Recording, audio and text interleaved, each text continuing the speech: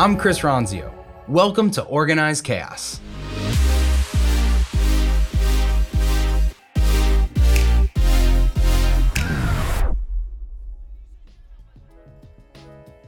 Chris spoke at the Awaken Hope Virtual Summit. Here are two important takeaways. First, instilling hope in your business when it feels hopeless, and business tips for starting a nonprofit.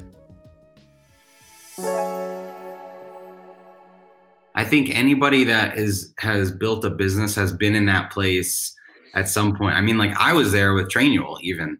At the beginning of Trainual, we were, I had racked up so much credit card debt trying to grow the business that like my wife couldn't pay for groceries at the store.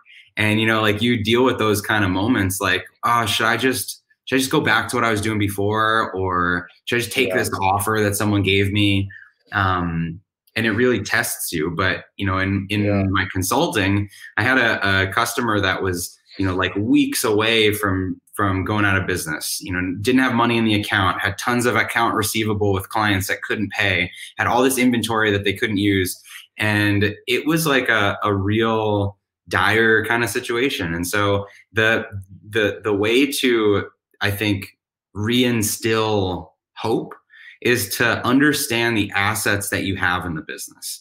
And for a lot of entrepreneurs, their businesses become cluttered by all of the products and services that they've offered when they could really just do this narrow thing that they love doing and it works really well.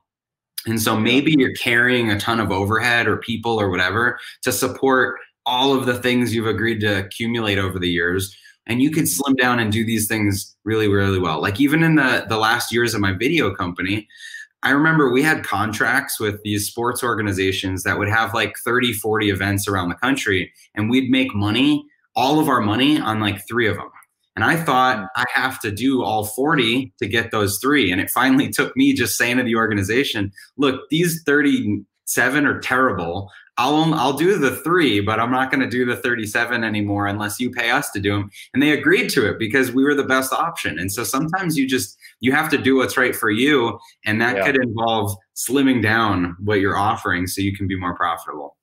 Was that kind of your main focus when you'd start with the customer is really just getting them to refocus on why they're doing what they're doing and kind of go all in on their business model or their customers? I mean, that was usually like a secondary thing. The main focus was typically if you're doing what you're doing inefficiently and you're wasting a ton of time, energy, we can automate some stuff. That's what we primarily focused on.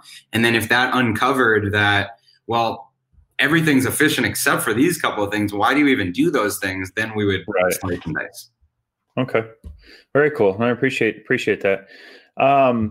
So what would be, you've already given us several nuggets, golden nuggets, but what would be some greatest advice or the greatest advice about running a small business? And then if you have any experience, whether it's customers, clients, or just yourself on working with nonprofits, we do have some people that are thinking of starting one or are kind of in the thick of trying to run one.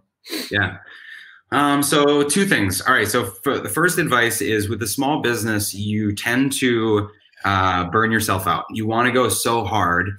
And I remember with my first company, we underpaid people and overworked people. We didn't have benefits. It was just kind of like we were hiring college kids and roping in our family members and working 18-hour days. And we did that because we thought that's what you need to do to get ahead.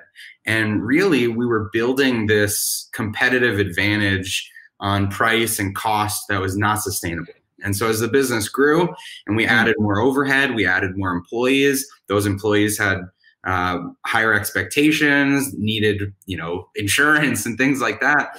Right. Look at our model and say, wow, this was broken. We built it poorly from the beginning. And so what I would encourage people that are just starting out is to say, build your model around what you actually want to, how many hours you actually want to work and what you actually want to pay yourself and what benefits you actually want to offer and design that business. Don't just start out and build from the beginning as like, I'll take every dollar until I can get to a sustainable salary at any expense, because you'll burn yourself out, you'll ruin your personal life. So I think that broadly applies to everyone.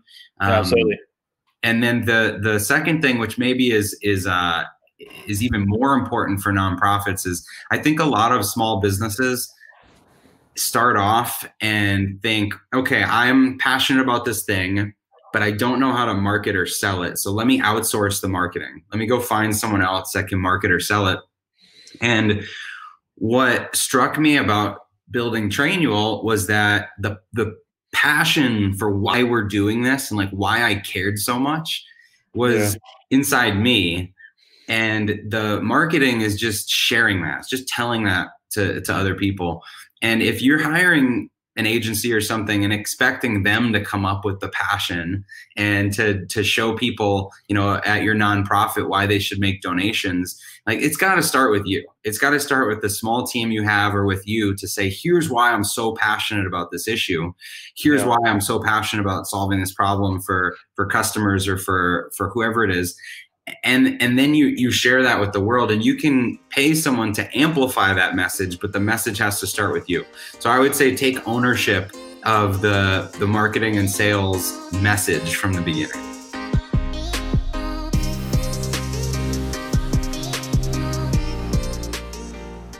Hey, thanks for listening to Organized Chaos. If you like this episode, be sure to subscribe or leave a review and share it with anyone in your network that you think could use the information.